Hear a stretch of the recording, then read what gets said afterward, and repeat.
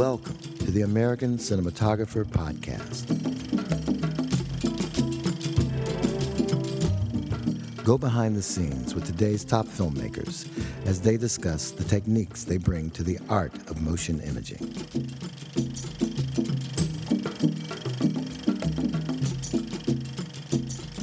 This podcast is sponsored by the ASC Masterclass, a 5-day seminar taught in Hollywood. Learn more at theasc.com.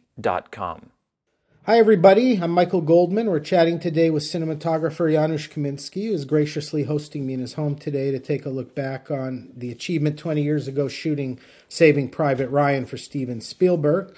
And with the 20th anniversary of that legendary film arriving this year, we thought it's a good time to look back on the adventure. Janusz, thanks so much for joining us today. Glad to be here. Glad to talk to you about the experience. Appreciate it on the American Cinematographer Podcast. And first question, can you believe it's been 20 years since you shot that movie? Oh boy, we just celebrated the 25th anniversary of Schindler's List, and here we go. Right. 20 years or since Saving Private Ryan, and the time just goes fast, so fast. I came here in 1981, and I can truly remember almost every year. So time goes by really fast. 20 years, my goodness. And speaking of the time going by, as you reflect back now, it's been 20 years. How do you view the accomplishment, the importance of the film? Obviously it makes money, it wins awards, but the accomplishment or the importance of the film in a lens of 20 years as opposed to at the moment when it's all happening and there's all the hubbub and you're winning awards and that kind of thing. And 20 years later, you reflect on it as a piece of work in your folder. How does that make you feel? I just think that, Saving Private Ryan is one of those movies that really has stood passage of time. It's one of those movies that is in history of cinema, like Lawrence of Arabia and all those movies that people will go back through generations. It's timeless.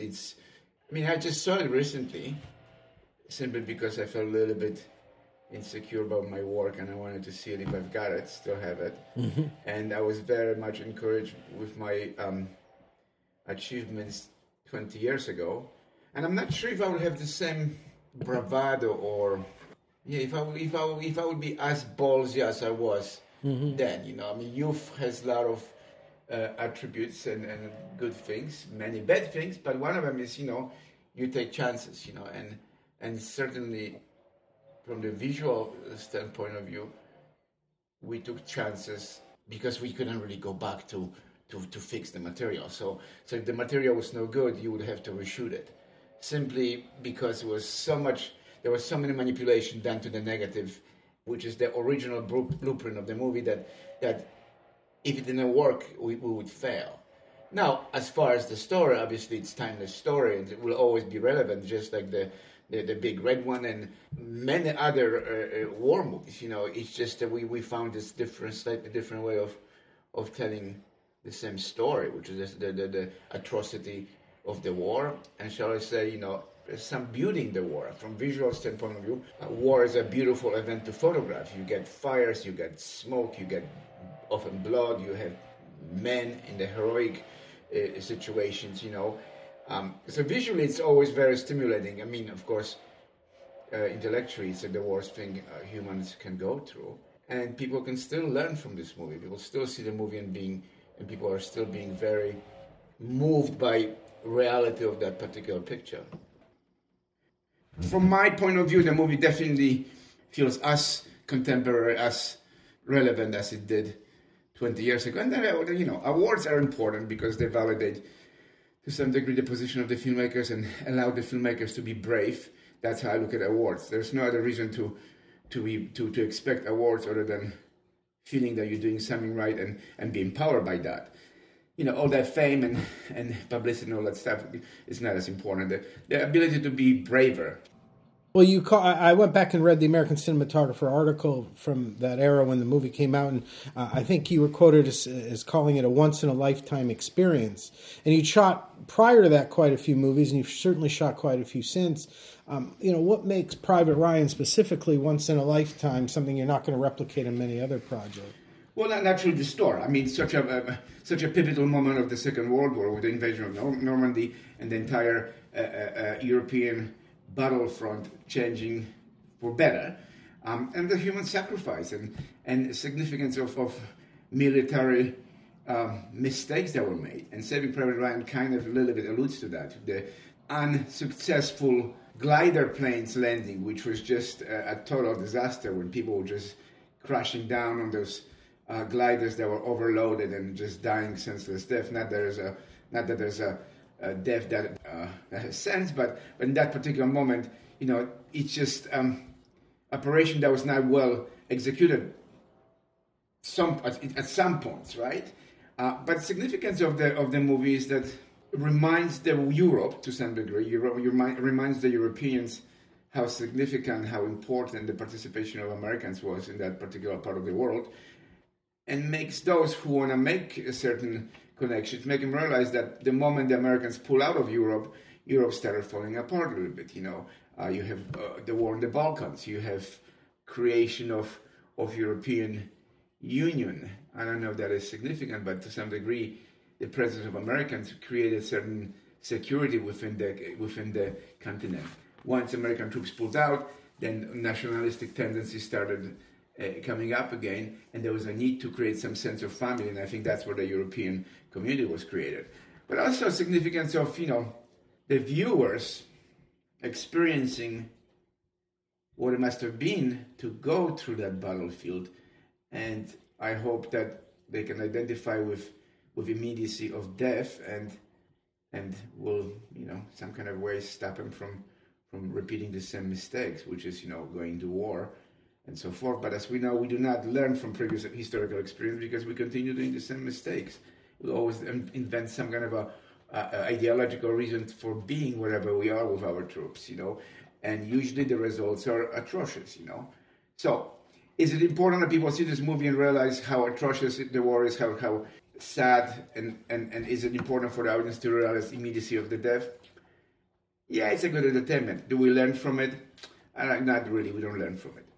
You alluded to earlier that it was also recently the 25th anniversary of Schindler's List. And these two movies were made, I think, like 3-4 years apart, something like that. Both of them covering the same era and tragedies within that era of epic proportions and depicting them very graphically, but also very, resonating emotionally because that's what Steven does so well. Were the experiences of making each of those movies totally different for you emotionally? I mean, you are a European, and you're talking about, depicting war, and the stories within war, so clearly. Were they very emotional for you to do them, or was it a lot different? I know technically they were different, but was it a lot different doing one than the other? Well, both pictures were completely different. I couldn't really draw any similarities, except it's Steven directing and me shooting and the same crew members. But Schindler's List is such a different creation. You cannot even think of it. It almost feels documentary. You cannot almost group. I wouldn't group that movie with all the other movies we've done. There's Schindler's List, and then there's the other 14 or 15 movies we've done together.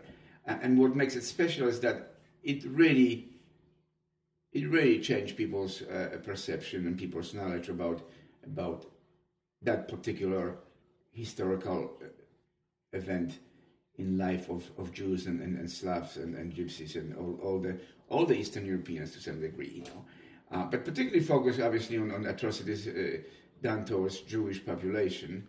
But also, it is a movie that celebrates ability of one human to become a human, which is Oskar Schindler, who started, he went to Poland to just make money. He was not interested in saving lives. He was very much interested in making money and exploiting the system to become wealthy, just like the good capitalist would do.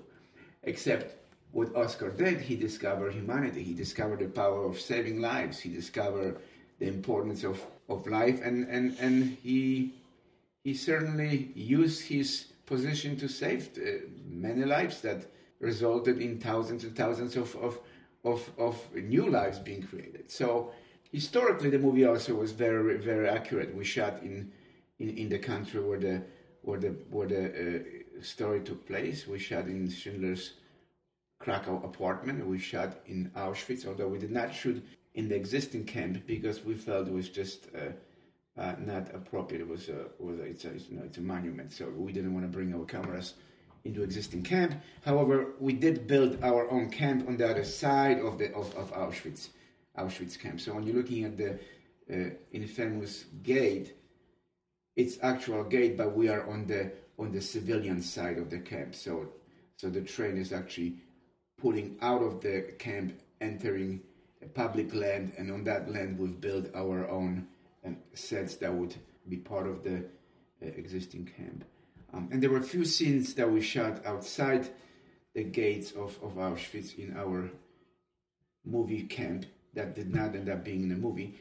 But besides that, it just felt very real. And I remember one morning waking up in the morning in Krakow and getting USA Today, which was the only publication you could get. And there was a picture of a little boy, the famous picture, sticking his arm through the barbed wire fence and showing the number. And we just shot scene 3 days ago, just like that. And I was so narrow-minded and so ignorant, thinking, "Oh my God, here's Spielberg with the movie. The world is telling, the press is telling the world that Steven's making a movie." And then I read the article. It was the opening of this Holocaust Museum in Washington D.C. But it looked so real. It was real to me. What we were doing was so real that I forgot that it's a movie to some degree. But the material we were getting was so almost documentary-like quality, It's a different movie, It's just everyone was working with that mighty touch of bigger power, All the actors were inspired, all the crew members were inspired. Yeah, it was just a very, very monumental experience. Not that we're always crying and stuff, but it was a very focused, precise operation with occasional moments of joy.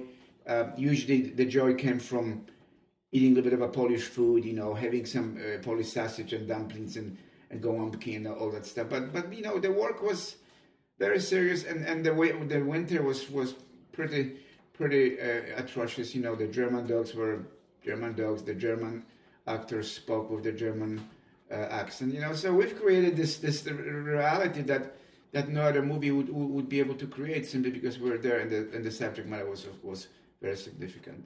But again, I do want to emphasize, it is not a movie about Holocaust per se. It is, to me at least, it's using the example of Holocaust to really emphasize the ability of one person to change and save lives.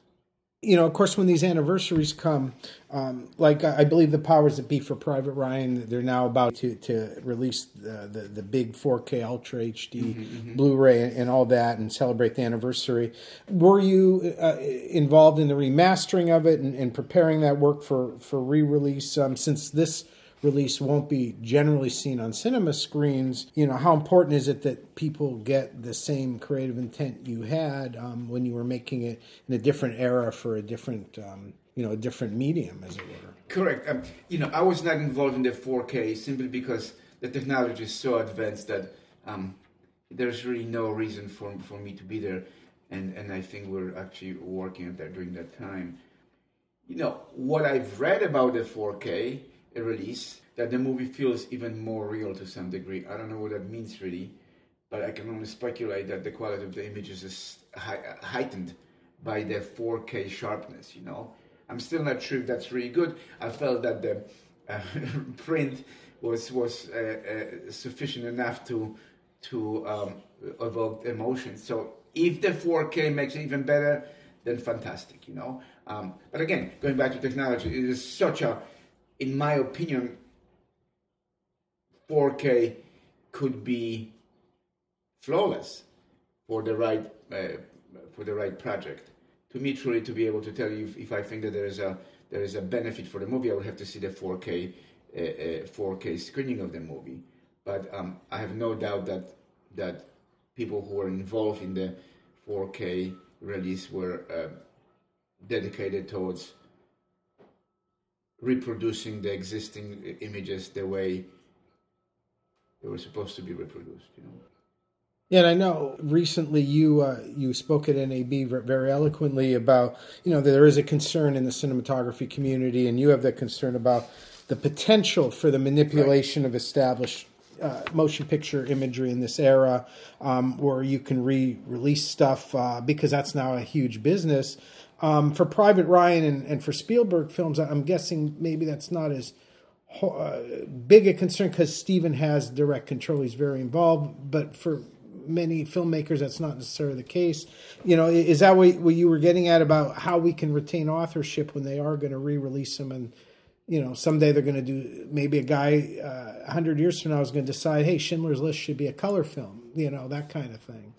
As you stated earlier, I definitely have certain concerns about cinematographers' ability to retain the original quality of images. And as we all know, these days you can take the image and really, really, really manipulate to such an extent that at the end may not resemble the original image that the cinematographer created. In case of working with Steven Spielberg and other directors that I've worked with, they have tremendous respect towards the cinematography. They have tremendous respect towards every participant of the project, that they would never alter the movie without consulting with the creator of the image or the creator of the wardrobe, all that stuff. So it's very respectful, and Steven has infrastructure created through his company that would assure that those images are not altered. So there are people who go check the prints. Steven himself checks the prints. In terms of digital scanning, there are people who are, there are people that we work with consistently in the past, and people with whom we will work in the future, who are very respectful towards retaining the quality of the original image. My concern is that, what happens to the image if there is no Spielberg? What happens to the image if the director, who is responsible to some degree, is not as powerful as Spielberg? Are the people responsible for maintaining the quality of the original image are going to retain that image? And it has happened to my friends who are not as highly respected cinematographers, where the image would be taken out of their control and completely altered to the point where it would not resemble the original image. And how do you alter? You can alter various ways. You can make the image very flat, very bright. Usually it's too bright and too flat. Nobody really complains that the images are getting too dark. Most of the time they go too bright, too flat, and the color gets altered. Perhaps, someone doesn't like the idea that the image was a bit warm, and then they make the choice that the image should be bluer for whatever reason. I've heard a really, really silly situation where people in control would not like the color of the dress, and the color of the dress would be altered, or they didn't like the way the actor looked, and they would make it brighter and flatter for whatever reason. So there are those instances where the images are altered beyond recognition, but generally speaking, the new technology, supervised by the right people, could benefit the picture. And I certainly have experienced firsthand where I could alter image during the final color corrections, and I could alter the image to such a degree that the image would become better. So, saying those things, I also must say that advancements, particularly technological advancements in color grading, due to our ability to scan the image and control each section of the frame independently, create an opportunity for cinematographers, for those who are creating images, to be even more creative.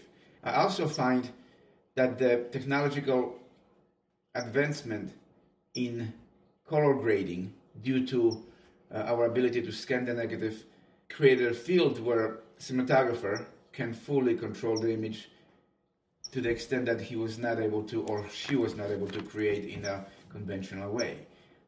You have infinite ability to control the color. You have infinite ability to control the brightness of the image. You can reintroduce light where you didn't put the light originally. You can create shadows where you didn't have shadows. If you're conscious of those techniques, to some degree, you can, first of all, save a little bit money by not spending the time to controlling the lights on a movie set. And I think often that's very a significant amount of money when you're running $300,000 a day on a movie production. So basically you're running $30,000 an hour, and you take extra, hour because you want to put a shadow there. Then through the course of the picture, you're really spending a lot of money. Now, if you know you can put a shadow in the post, obviously you will communicate that with the director or a person that you're collaborating with, telling them, look, in the post, I will create a shadow. Let's just go right now. Let's not spend time creating shadows on the wall. I'll be able to do it very quickly in the post. Then naturally, the technology allows you to save money and be very artistic with your work during the final timing. But again, the final timing needs to be supervised by those people who created the image. If you have a director such as Spielberg, who's a very sophisticated visually and who's technologically savvy, who knows the process because he's done it so many times with me or without me, he will naturally continue with the quality of the image created by the original creator. But of course, the collaboration between the cinematographer and the director creates opportunity for exchange of visual ideas. I must say, Steven sees the colors a little bit different than I do. I like the images to be occasionally slightly greener. Steven is not too crazy about green. So there's always this little bit of conversation, how much more magenta can we add to eliminate the green. But generally speaking, he's very sophisticated with visuals. I'm not always that good in terms of talking about technology, but the essence is that in the right hands, it could be a very, very helpful tool. Well, and that is fascinating to me because, I think at NAB you also spoke about, someone asked you, well, if you made Private Ryan today, would you do it differently because you have all the digital tools available? Would you shot it digitally? And you were very adamant that you made it the right way, and, there was really no reason to think about another way to make it. But even with that being the case, as you mentioned, we're in the area of the digital intermediate and what you can do in a color grading suite if you know what you're doing, as you've stated. Would Private Ryan therefore invariably be a different film were it made today, even if you did a lot of the same shooting techniques the same way or shot it on film the same way? Well, I think it would be slightly different simply because as you're sitting in the color correction suite, you experiment with the contrast and the color. And I'm sure the temptation would be to go a little bit more contrasty, not go as flat as I did, and maybe make the blues slightly more bluish. The movie as it is right now, it's very pale and very, very bleached out a little bit, colorless, for the specific reason that the world should not have color. And I think I would probably alter it a tiny bit, or maybe not. It's just kind of like what would be if what would happen if when I did the color corrections for the DVD release, we didn't really alter much. We did a little bit more contrast, but very little, simply because we could. It's much harder to control contrast, particularly contrast with the photochemical processes. But once you expose the negative certain way, as far as the contrast, it's almost impossible to put more contrast into negative. You can make it brighter, you can make it darker, but that space between the brightness and the shadows, you can't really alter that photochemically. So the DI allowed you to alter that particular space, And I would say that is the biggest advancement, for me at least, where you can control the contrast. And also you can control each particular section of the frame individually. Other than that, I think I'll keep it as it is, Simply because I already know what it looks like. Mm-hmm. Simply because I've achieved the image. There's a lot of has to do with getting the image where it needs to be, and often not really knowing what that image will be until you have that image. To some degree, that's why I really miss the whole collaboration between lab and cinematographer. And there's a guy in the lab, who looks at the negative and sets the machine, and he's the first one who sees the image coming out. And that person has their own aesthetics. That person has their own perception of that movie may look, what the movie should look like.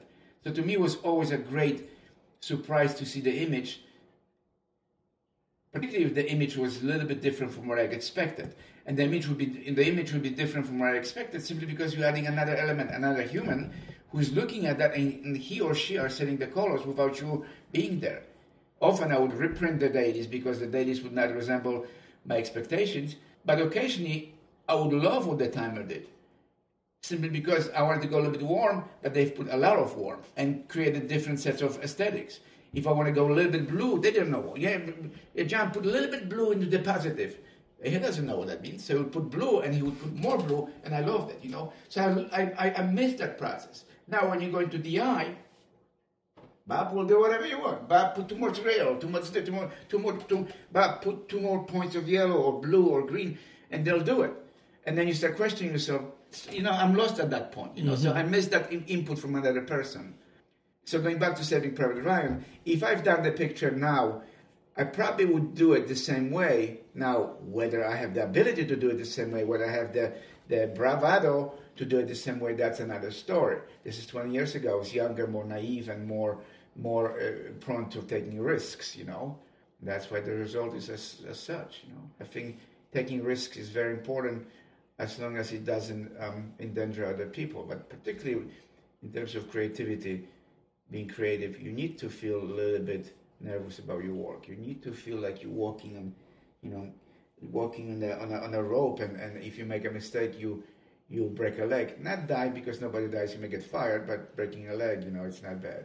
You talk about the bravado of your youth and 20 years ago and some of the experimentation you did, and I want to get into a couple of those things, but talking about the post process, you did do, if I remember correctly, an ENR process, to desaturate, and you did some sort of technique to emphasize red, the blood in the movie, for creative reasons. All of those sorts of things. Were you feeling within the confines of the technology of the day, and the way it was done at that time, that you were experimenting with the color timing process? Well, of course, yes. I mean, there's a great cinematographer named Vittorio Storaro who was I don't know if he was the innovator of photochemical processes. I'm sure someone else done it before him. He just employed the knowledge that already existed, where he would enhance the images by using silver retention processes. I just took it to another level, not necessarily new level, but I didn't want the contrast, but I wanted the desaturation. So the way for me to achieve that result with Saving Private Ryan was to flash the negative, which is basically, as you're making the movie, you introduce very low level into negative, which in theory, you are exposing the negative and you are altering the entire structure of the negative. And if you do it the wrong way, you will fail. But if you do it the right way, you flatten the negative, which means there's more light in the shadows, which means there's less contrast, which means you're desaturating things a little bit. And then what I did, I reintroduced the contrast through retaining the silver into negative, because I wanted that kind of a metallic quality of the highlights that only you would have by keeping the silver in the negative. So essentially, I was flashing the negative, and then knowing that I will put an ENR process that increases the contrast, I was eliminating the flatness of the negative for that particular reason. And also, by doing both processes, I was desaturating the image, but not making it so desaturated that it was colorless. Now, so I've done modifications to the lenses by removing the protective coating that is part of the design of the lens. I allowed the light to travel freely. What is the protective coating? Each lens has a dark coating between each elements that controls the light as the light moves through various parts of the lens. There are usually several elements in the lens, and that black coating doesn't diffuse the light. When you remove that coating, the light travels not in the direct way, it gets scattered across the lens, so effectively makes the image, particularly the highlights, even more diffused and lowers the contrast as well. So the purpose of that was to create imperfections within the image, because the image should have not been perfect. An image that deals with telling a story of such a magnitude as Invasion of the Normandy. Effectively, I was trying to somehow simulate the quality of the images created during that invasion or Second World War by combat cameramen. And I figured, well, the equipment was probably not as well maintained and probably banged up. So there were many imperfections in the equipment that they dealt with. So why not recreate that in my Hollywood movie, right? Because there were, it strikes me that there was all sorts of, given it was a technology and a way of making movies at the time you were well acquainted with, but there was a lot of experimentation. You mentioned photochemical processes and lens manipulation. There was frame rate and shutter speed things. Pre-flashing. I was doing pre-flashing with a little pana flasher mounted on the back of the camera. Occasionally you can introduce it with the color as well. So if you want the shadows to go slightly bluer, slightly warmer, you can introduce warmer light into the shadows. It was a fascinating experience. You can do similar things right now, but nobody's doing it simply because there's lack of knowledge. There are too many people you have to communicate with in terms of your idea, and anyone can take it away what you've created. So technically, you can flash the film, the images as you're making. You can do anything you want. You can simulate the look of any particular period. You can do simple app that will simulate Super 8, or Super 8 or simulate Ektachrome. It looks fabulous. $1.55, and with your iPhone you can have a black and white images that look like you've done them in the 1930s. But you're simulating, not creating. Is there anything new created in visual storytelling due to the advancement in our technology? I don't think so. The lighting style that became very popular lately and synonymous with contemporary cinematography has not evolved any different from Philippe Rousselot was doing.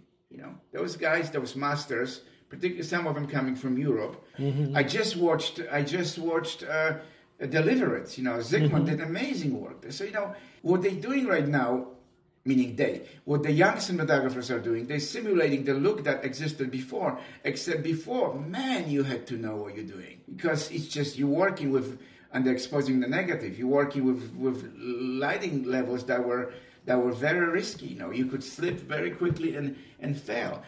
You look at Rousselot, which I think is one of the best cinematographers ever. His work was just stunning. You look at Queen Margot. The low levels of light, and how soft the light was.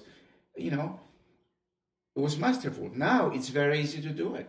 So the mastery of that particular time became a form of very popular storytelling lately, But can those guys do what we did, before? What we did, can those guys do Indiana Jones or Lawrence of Arabia? And, is there really reason to do that? There's really no reason to do that, because the aesthetics evolved.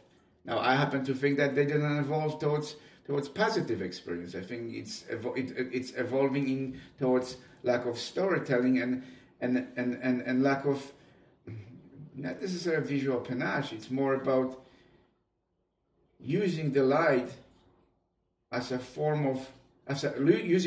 dramatic form of storytelling. When Philip was using soft light, there was a reason, there was a story. When Nestor Alamandros was using his soft light in the great movies he's done, there was a reason to it. It's not just because it's available. It's a style. There was a reason. I assure you, Nestor and Philip can light 1930s movies. In fact, Philip done it. He's done Sherlock Holmes. As a mature man, he can light like a.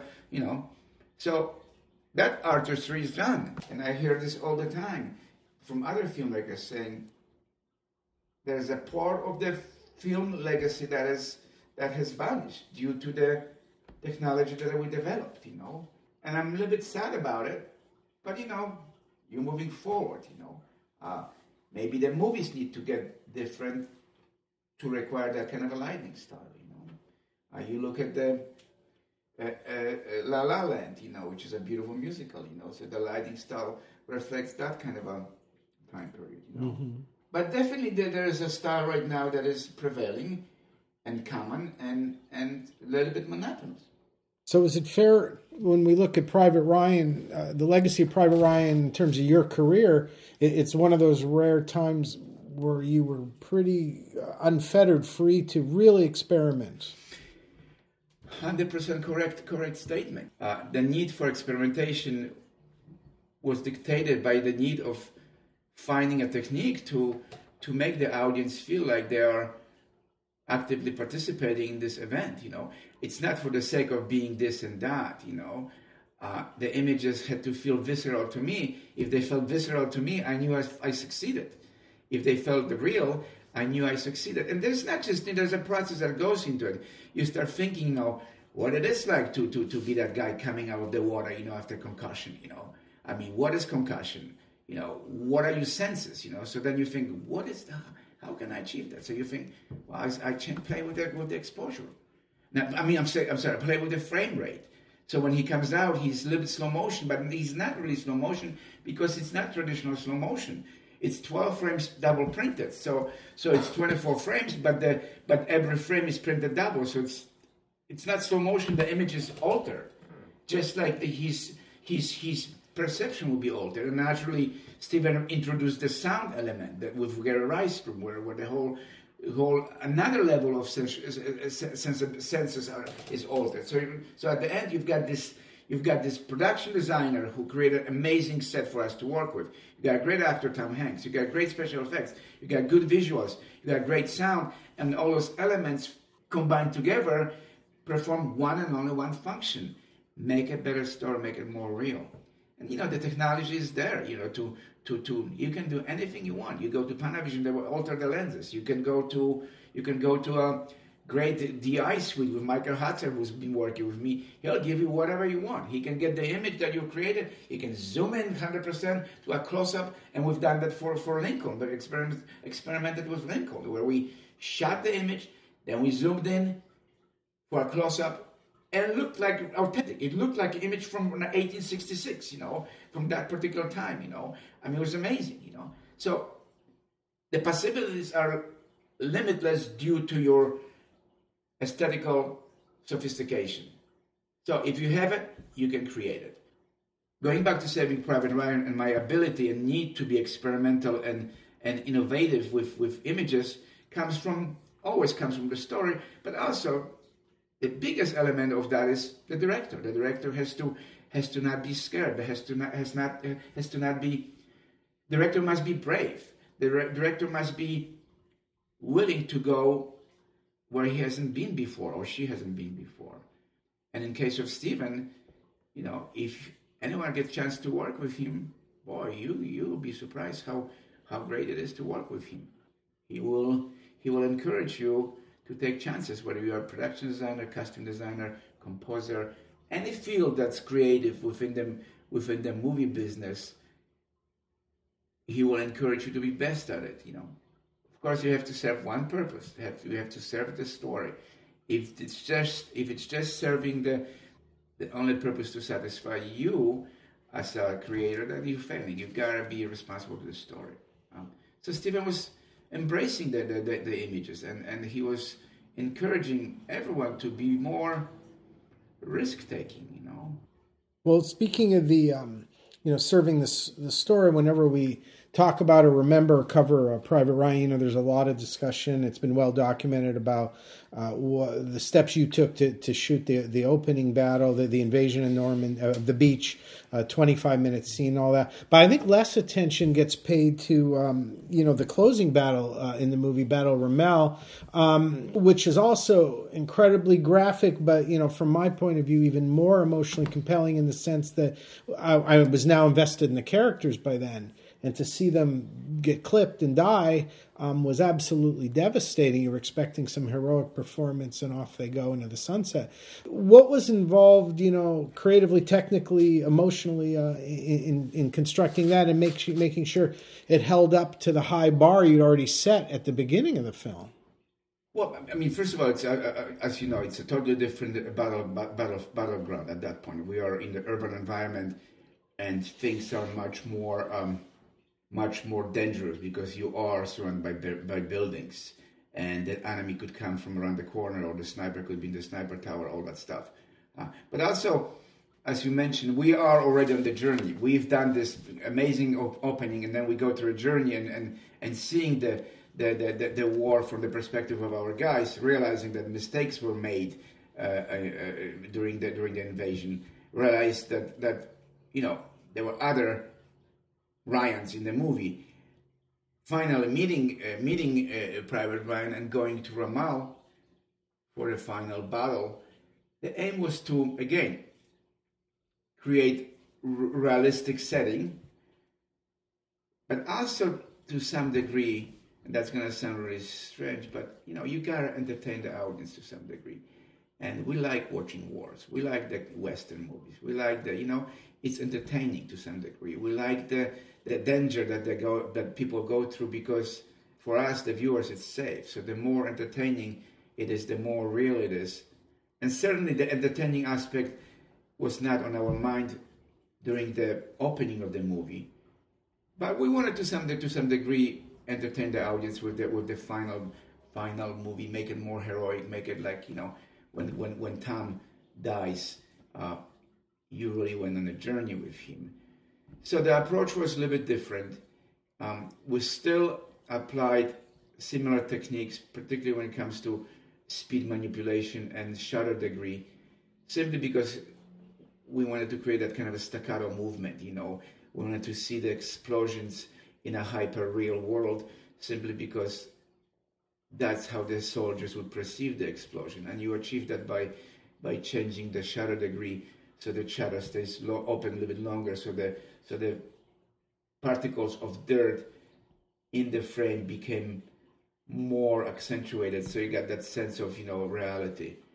But the camera also was essential in terms of making it more believable. And Steven has this ability, as we all know, to manipulate the camera moves, to create camera moves that are very intricate and elaborate. And I always make a joke, occasionally make a joke that, we're making a Steven Spielberg movie, it's going to be close up in the white shot in the same take. And that's usually what happens, because Steven believes there needs to be a reason for a cut. He likes things to present themselves in one wide shot or one continuous shot, because it's real, and he's right.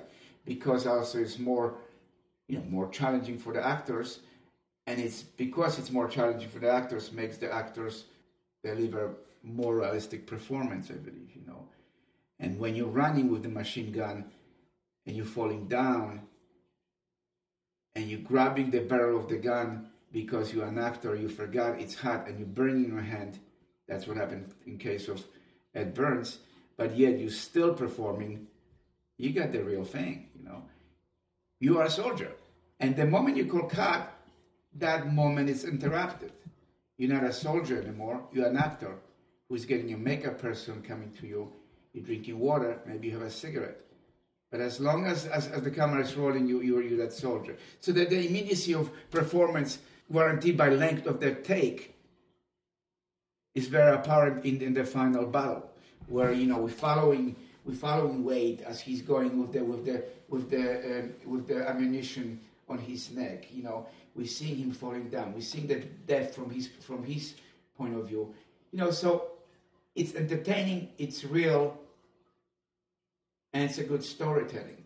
The sets were just spectacular. Tom did such an amazing production designer. He did such amazing sets. We built that little town with river and the bridges. It's just now you wouldn't do it. Mm-hmm. See, now that aspect would not be there. You would build partial sets and create the rest through CGI simply because it would be just cheaper. Now, would that create better reality for the actor? I'm 100% sure it would not. The reason the actors were able to immerse themselves in the character because it felt real. I was burning fire, I was burning smoke, I was spraying the water on the actors. It was real. And if you're an actor, you want that sense of reality so you can be even better at your performance. Well, that issue of being realistic, I got to, in thinking about Private Ryan, I got to thinking, of course, Steven's done a wide range of films, and we've done the fantasy and sci-fi stuff, the big effects, and we just did one with Ready Player One, and that's all fantastic. But it struck me that the period pieces, certainly in the time you've been collaborating with him, I think Private Ryan was your fourth collaboration at the time with him. You've done a ton of period work. I mean, the Private Ryan, Schindler, and Lincoln, Amistad, Munich, Warhorse, Bridge of Spies, Post, all that kind of stuff, Indiana Jones. I'm curious why both of you and Stephen, gravitate, to these historical or period work. And, secondly, how it is that since you span two eras, the analog and the film era, the period of time where you made Private Ryan, and now today where things, as you noted, are done at least somewhat differently due to the technology and practicalities. How you can maintain that realism, why it's so important to you guys. Warhorse, entirely different film, different war, but also very realistic. I think one of Stephen's underrated movies. Mm-hmm, I agree. I really don't know clearly why we haven't not. I'm not sure why we haven't done a contemporary movie. It's always 50, 100 years in the past or a little bit in the future. It would be great to do a contemporary drama that is based in reality without the effects, kind of like what we did with The Post, which I think was just one amazing movie. I think Stephen was so amazing in terms of directing the actors. Not just, Stephen's work is so restrained, so amazing. His ability to almost pull back on his ingrained in him need to move the camera into this rather a static movie. Yes, there are some shots, we're moving around the actors, but generally speaking, it's tableaus. Such a restraint, such a mature work. It's Alan Pakula, it's Mike Nichols, it's all those great guys, that he admired, and he was friends with, He made a movie that's in that category. But yeah, I don't know why he's not drawn to contemporary themes. I guess Always would be the only one, right? Mm-hmm. With Holly and Richard. That's the only contemporary movie. Yeah, it'd be great to make a movie like, a thriller, contemporary thriller, or something that is, edgy and maybe a little bit erotic, because as we all know, as we're getting older, we are drawn towards those themes, He likes the period time because maybe there's more, you can put more pathos into this. You can make more of the story out of it. Our lives, as we're living our lives, don't feel important enough. There's not enough pathos and importance. That must be must be why we're making period movies. It's hard to identify bravery with civilian life, and it's easier to identify bravery with the war. So some of the contemporary movies about war are just amazing. So I don't know. Yeah. Now going back to technology, how we manage to evolve as the technology is evolving. The truth is we haven't really evolved. We're still making the movies with the same equipment. The equipment, unfortunately, is not evolving. The equipment is beginning to fail a little bit because all the attention is put towards digital things, and the cameras occasionally fail. And that's a natural process, So, yeah, we're still making them the same way, The lighting units evolve tiny bit. Some of the processes, the digital processes that you can control the image, made my ability to control image a little bit better. But it's very strange because, you do I have a usually timer with the truck on the set. We time the dailies because the dailies have to look as close to the final image as possible because Stephen falls in love with the images and it's very hard to convince him to change the image drastically at the end. So we have a timer, but this is the conundrum. So we have a timer, he gets the images on his Avid, he's looking at the Avid, and obviously the medium is completely different. You're looking at the screen, no matter how big the screen is, you're still looking at the screen that has different luminance, definitely different light reproduction, where the highlights go white and milky. Now we go into the eye, and it's a different animal. We're not looking at the at the electronic image. We're looking at the electronic. We're not looking at the image on the electronic device. We're looking at electronic image on a piece of screen, which automatically reproduces the light totally different way. So now we are manipulating the image not to resemble the deities, but to resemble the digital monitor, and that's occasionally a bit frustrating, simply because, he falls in love with that. When we had the negative, when we had the moviola or whatever, yeah, you knew that the image would be a little bit duller, occasionally a bit warmer, but it's all within the 3 points. You're not altering the whole process how you're viewing it. It's still light hitting the negative, and it's projected at you, just like the projectors. So that thing became altered a little bit, Is it important? On the grand scale, not. Is it a bit frustrating when we're doing the timing? A little bit, yes, because we're looking at the flat screen versus big screen, and which we end up putting windows on the DI to simulate. At the end, it's all good, but it becomes a little bit frustrating.